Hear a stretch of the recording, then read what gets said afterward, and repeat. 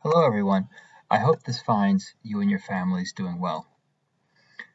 For this podcast, I'd like to talk about soulful friendships.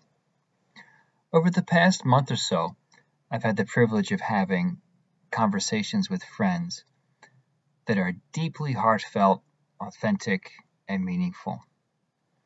I find that we're talking about those things that are being stirred inside of us right now.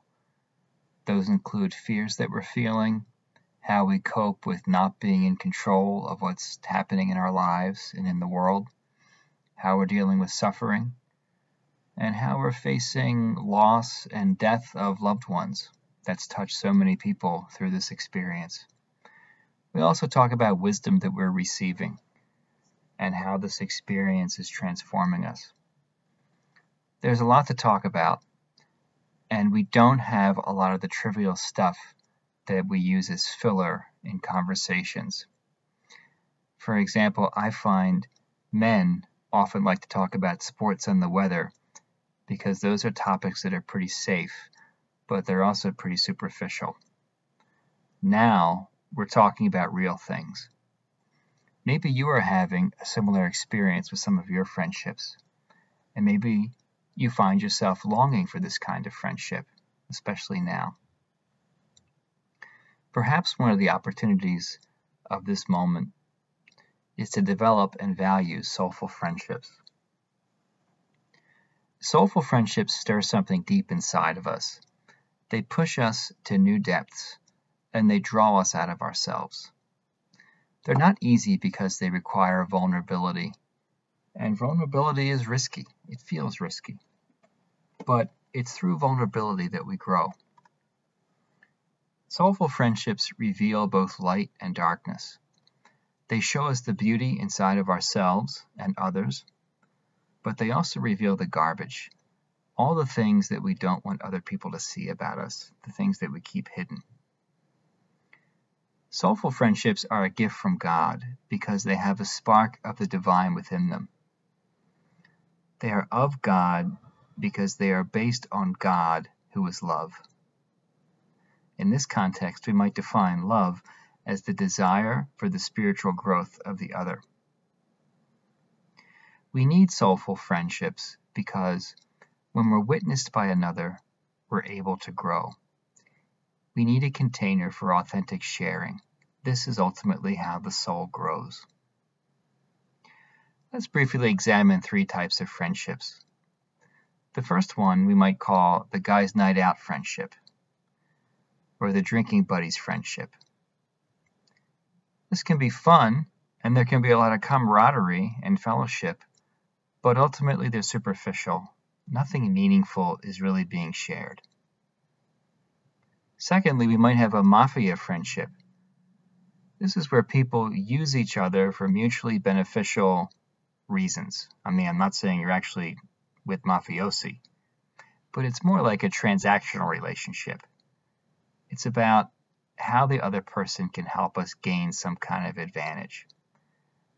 Oftentimes, professional relationships might be like this. We might have friends in business or other places who are going to help us, and we're going to help them. And that's the question ultimately that we're asking. What can we do for each other? And that's the expectation of the friendship. And that's fine, but that, again, is not going to take us to a deeper level. Third, we can have soulful friendships. In these, we can witness to each other about the truth of our lives. We assist each other in the pursuit of wisdom and discovering our true purpose. In a soulful friendship, we look at the other and we see the dignity of the human heart, and we help each other move tenderly and purposefully toward God. In these friendships, we're mindful of boundaries because we don't want to do anything that would betray or distort the relationship. Some examples of a soulful friendship could be the spiritual direction relationship, a friend who develops into a soul friend over many years, or a mentoring relationship. This last one, the mentoring relationship, is a bit of a lost art nowadays.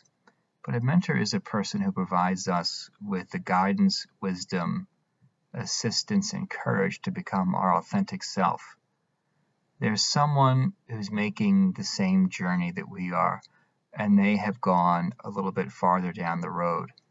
They have some wisdom that they can give to us. Let's briefly explore stages of soulful friendship. First, there's election. That means I choose to enter into this friendship. I have a desire to share with the other, to be part of a caring, trusting relationship. I'm not looking for another person to make me happy, or solve my problems, or fulfill my needs. I'm simply open and desiring to enter into an authentic friendship. Second, there's a period of probation. We're asking the question, is there a capacity here for mutuality? Is the other able and willing to share on a soulful level? And am I able to do that with this person? These first two stages might take a long time. They require patience and discernment. In the third stage, we let the other person in. We might call this admission. We open our heart and we know that we can trust them. The fourth stage is harmony. This develops over many years. The friendship deepens and there's deep trust and mutuality, meaning I am not just the giver or the taker in the relationship, but we are reciprocal. Harmony is really a state of mystical union between two souls. It could also be between a person and a community. You know in a way that can't be explained that you'll be friends with this person no matter what. Even if one of the soulful friends should die, the relationship will continue. So in these times, let's be discerning about the possibilities for soulful friendship and grateful for soulful friends that we have. Let's take a moment just to hold this in meditation.